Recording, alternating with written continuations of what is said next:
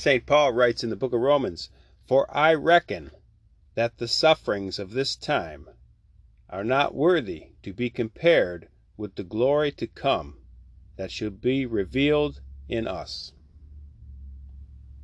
For the expectation of the creature waits for the revelation of the sons of God. For the creature was made subject to vanity, not willingly, but by reason of him that made it subject in hope.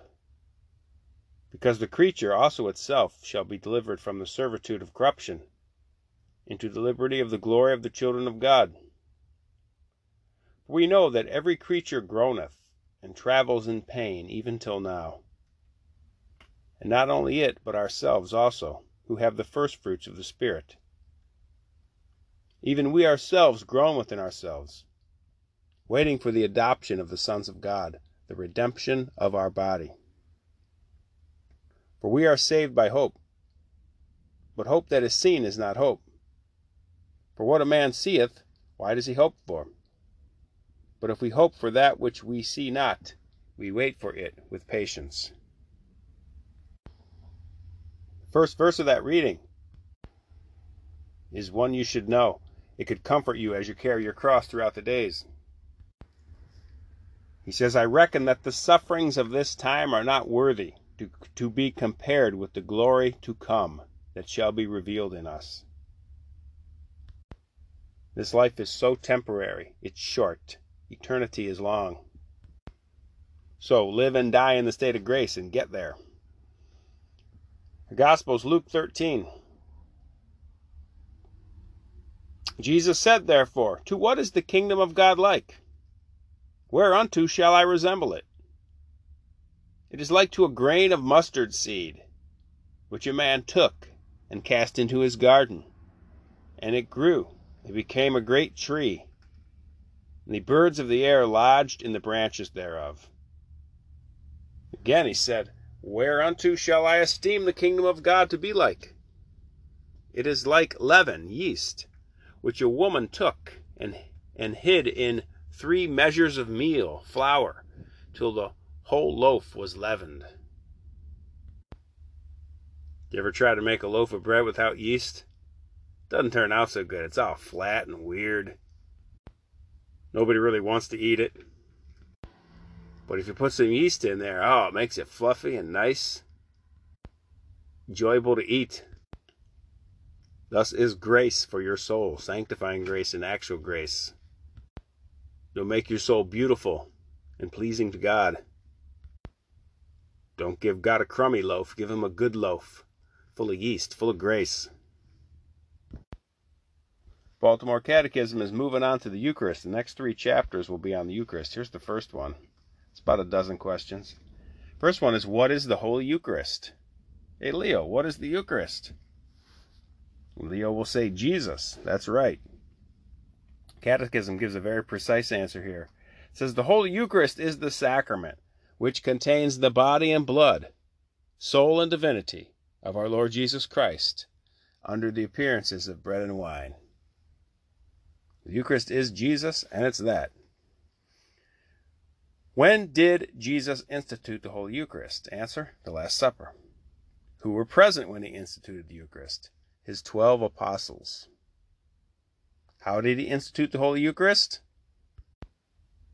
By taking bread, blessing, breaking, and giving it to his apostles, saying, "Take ye and eat, this is my body." Then, by taking the cup of wine, blessing and giving it, saying to them, "Drink ye all of this, this is my blood, which shall be shed for the remission of sins. Do this for commemoration of me." Notice he did 2 consecrations there. He just didn't do 1. There's a reason he did 2.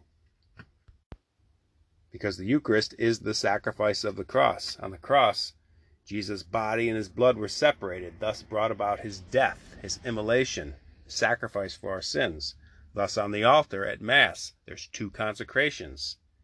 It is the immolation, a sacramental immolation of Jesus. It's the same sacrifice. The same thing happens, just under a different mode of appearance. It goes on. It says, when Jesus said, "This is my body," the substance of the bread was changed into the substance of his body. First consecration. Then when he said, "This is my blood," the substance of the wine was changed into the substance of his blood. And again, there's two consecrations. That's the immolation. That's the sacrifice. Okay, the separation of body and blood brings about the immolation, the sacrifice of Jesus. It says Jesus is whole and entire, both under the form of bread and under the form of wine. After the substance of the bread and wine had been changed into the substance of the body and blood of Jesus, there remained only the appearances or accidents of bread and wine. By appearances of bread or accidents of bread, we mean the figure, the color, the taste, the smell, whatever appears to the senses. Seems like bread, but it's not. It's Jesus. It says, what is the change of bread and wine into the body and blood of Jesus called? It's called transubstantiation. Big word there. It says the substance of the bread and wine are changed into the substance and the body and blood by God's almighty power. And this change of the body and blood, this change of bread and wine into the body and blood of Jesus continues to be made in the church through the ministry of priests. Jesus gave his priests the power to change bread and wine into his body and blood when he said to the apostles, "Do this in commemoration of me." Do what? Change bread into his body, change blood, and change bread into his body, change wine into his blood. Two consecrations, bringing about the separation. Separate consecrations, like the separation of body and blood on Calvary, the immolation, the sacrifice.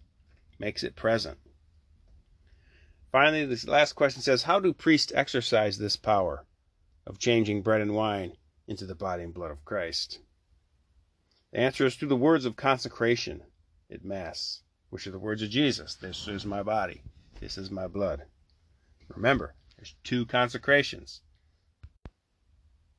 They're separate because Jesus' body and his blood are separated on Calvary, which makes the sacrifice. Jesus' body and blood separated sacramentally on the altar is that sacrifice, the same sacrifice. It's a mysterious thing. You have to stop to ponder it, meditate on it. Okay, today's Tuesday. The church is open between 8 and 4.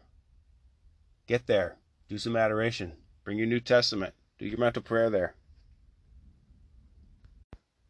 But by all means, get there.